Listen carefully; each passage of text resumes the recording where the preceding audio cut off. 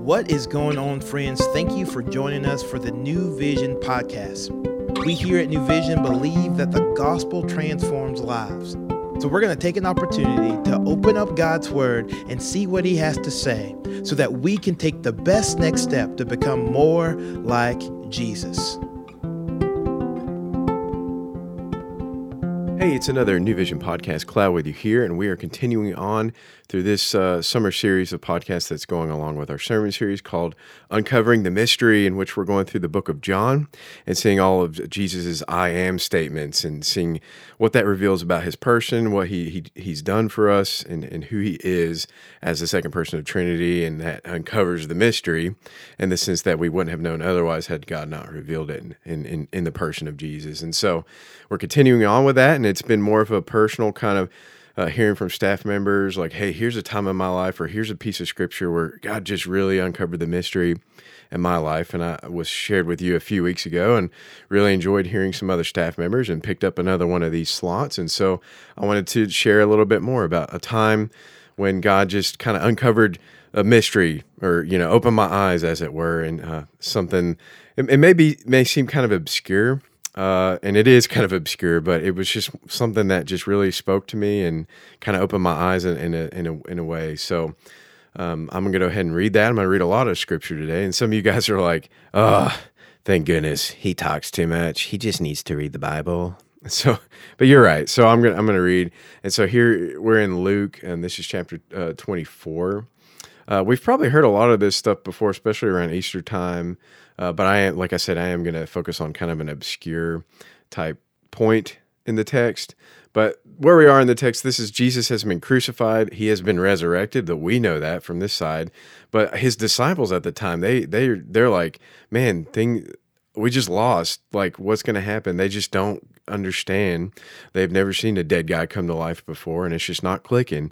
And so Jesus has come to life, and this is the road to Emmaus, and he appears to these two disciples, and they're talking to each other, and they're upset, and Jesus appears to them, but they don't recognize him. Now, you explain how that works. I don't really know. That he's kind of ethereal, but he's also physical. And so he shows up, and he's having this conversation with these two disciples who are kind of wallowing in the defeat of the crucifixion and yet haven't come to grips with the resurrection. So I'm picking up in the middle of this in verse 21. This is Luke 24, verse 21, and this is the ESV Bible.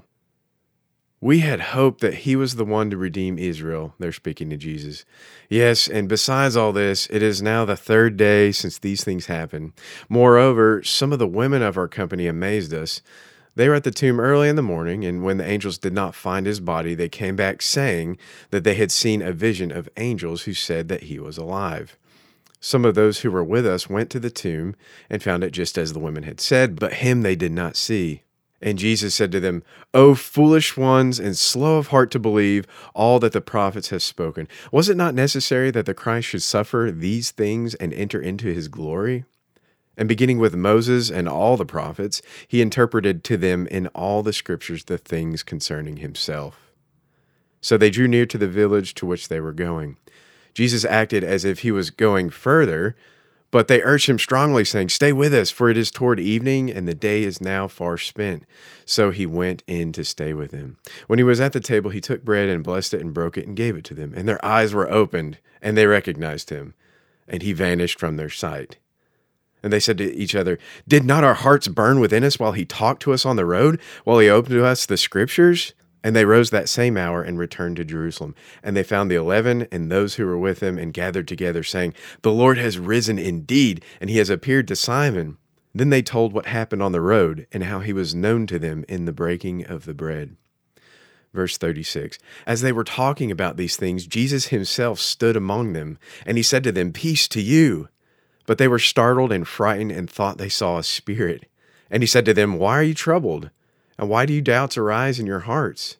See my hands and my feet, that it is I myself. Touch me and see. For a spirit does not have flesh and bones, as you see that I have. And when he had said this, he showed them his hands and his feet. And while they still disbelieved for joy and were marveling, he said to them, Have you anything to eat here? And they gave him a piece of broiled fish. And he took it and ate before them. Now, like I said, I'm going to focus on this obscure detail. So I remember the very first, well, maybe not the very first time, but some of the first times I was just, hey, I'm going to read this part of the gospel. And just, I was sitting in my backyard at the time drinking coffee, in the morning. I was working second shift at the time. And so I had all this time in the morning to just read entire books of the Bible. And so I would do that. And I got this study Bible, and I was just really, really digging in for probably some of the first times in my life. And I got to this section, and of course it's like, man, this is amazing. He's resurrected. Like, I'm just pouring over this. And then I get to verse 42, and it's talking about Jesus. He's like eating. He's eating with his disciples. And normally we kind of overlook that stuff. Prior to this, if you're reading the whole thing, the two disciples are on the road. They're kind of downtrodden. Jesus shows up. They don't recognize him, which I don't get. I don't fully understand that to explain. He's somehow physically there.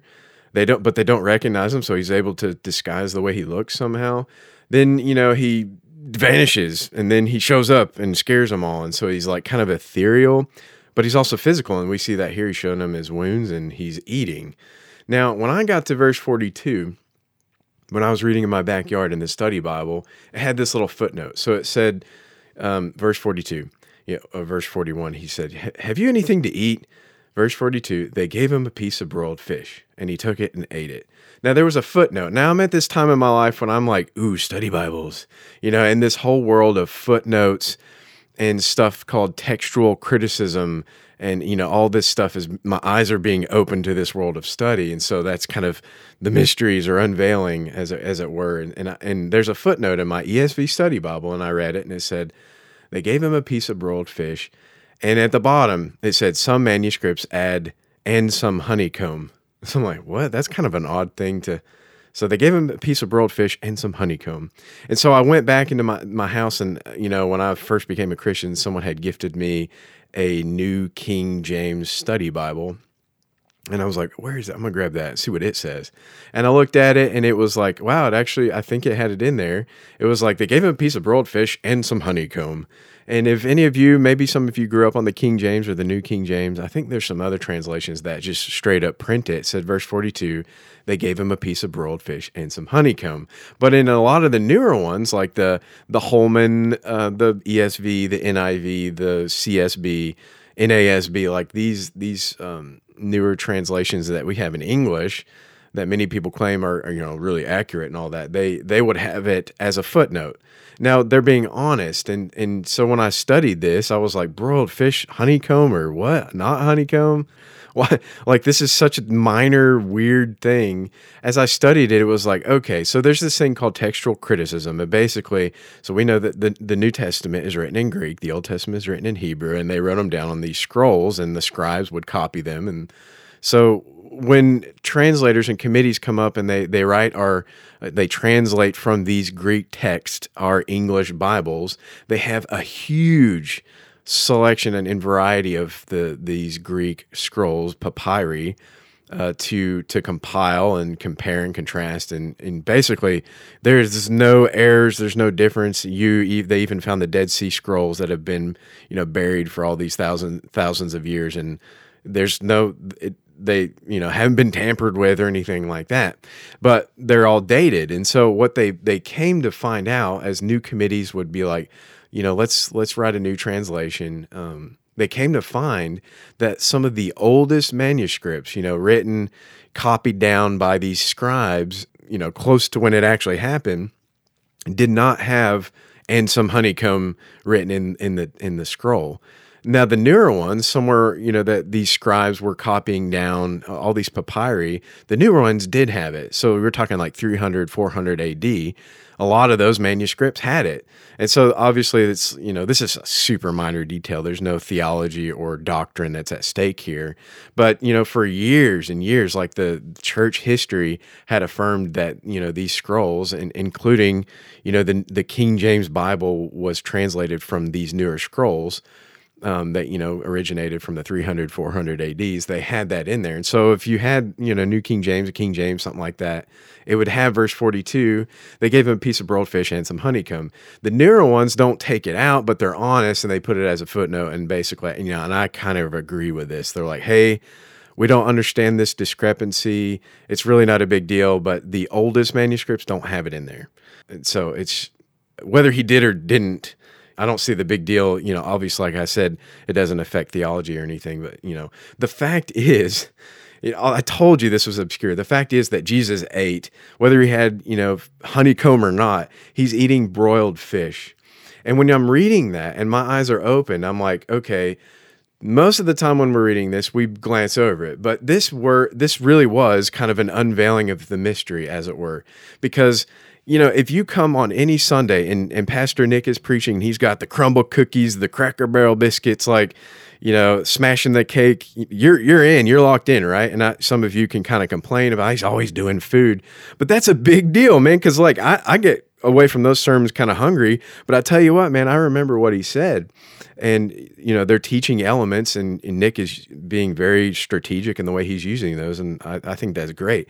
Look what we have here in the Bible. Jesus is like, he's preaching a sermon with, showing his wounds. It's like this kid on the playground, be like, oh, look at this scar. Look at, I fell off my bike. Check out this scab, or what, he's showing him his wounds. And then he's like, hey, y'all got anything to eat for my next sermon illustration? Let's try some fish and maybe some honeycomb. You know what I'm saying? Like, and so I see this, and I'm in my backyard, and I'm like, wow, like, this is real. This is tangible. It's on a sensory level. It's, hands-on kinesthetic. It's this aspect of Jesus as after the resurrection that just really proves that this really happened. I mean, to be arguing over details if you're into textual criticism, well, I don't think you had the honeycomb. Well, these manuscripts say you had the honeycomb and these don't. I'm like, there's obviously some legitimacy here, and people would, skeptics of Christianity would say, like, I just don't even believe that the resurrection even took place. They probably stole his body and it's just all a hoax. But here we are, like, we're debating manuscripts as to whether he had honeycomb or not. And they all say he had fish. So clearly it's like, look, everybody's in agreement that Jesus physically raised from the dead. And so this really opened my eyes and helped uncover this mystery that's like, yeah, we all intellectually know the resurrection, but we see little details like that. It just really comes to life. And so what are some implications of that?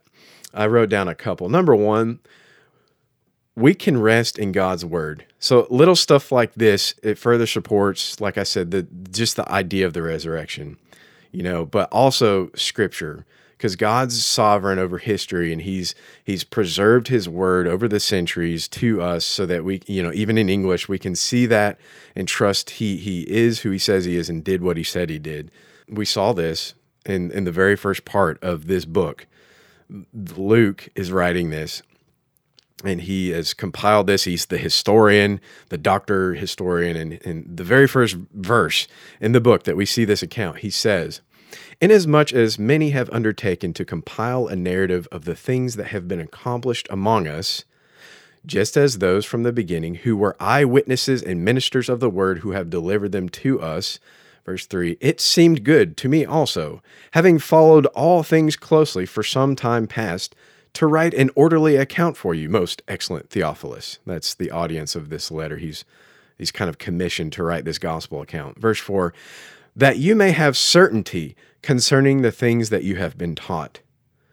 I sought out to write an orderly account for you, most excellent Theophilus, that you may have certainty concerning the things that you have been taught. So whoever Theophilus is, he is a Christian. He's heard the gospel. He's heard about the resurrection. He's a believer, but he is now being assured by this even more detailed account, fish and honeycomb, that Luke is writing and commissioning to this gospel account. And so all that to say, the word of God is the word of God because it claims to be so, and God's sovereignty and his preservation, we can rest in that. We can rest in God's word. Another implication that we can see from this story is that we can look forward to our new bodies. We can look forward to our new bodies because we see Jesus in the resurrection.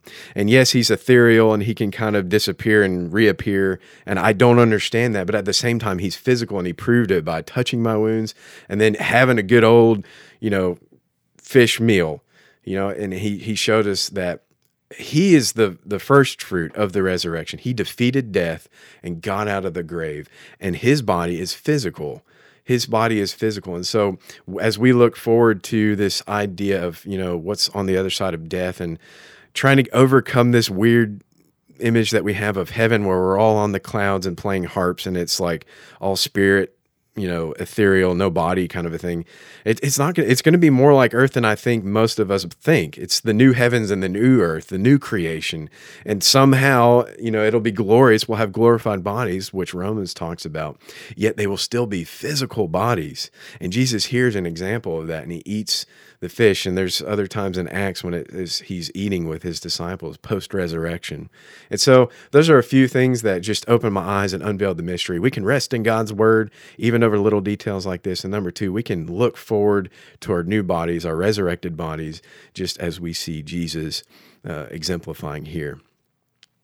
Told you it was going to be kind of weird, obscure point that I would talk about today. I hope, man, you as you're reading scripture, you find something and you're like, that's really interesting. And whatever it is that you're excited about God's word, you dig into it, you study, and that God is unveiling the mystery for you. And so with that said, I hope you have a great day, and we will see you tomorrow. Thank you for joining us today for the New Vision podcast. We hope that you have heard a word from the Lord and that you can better walk today in light of God's word. To find out more information about New Vision, we would love for you to follow us on Instagram at New Vision Life or look us up online at newvisionlife.com. And as always, we look forward to seeing you tomorrow.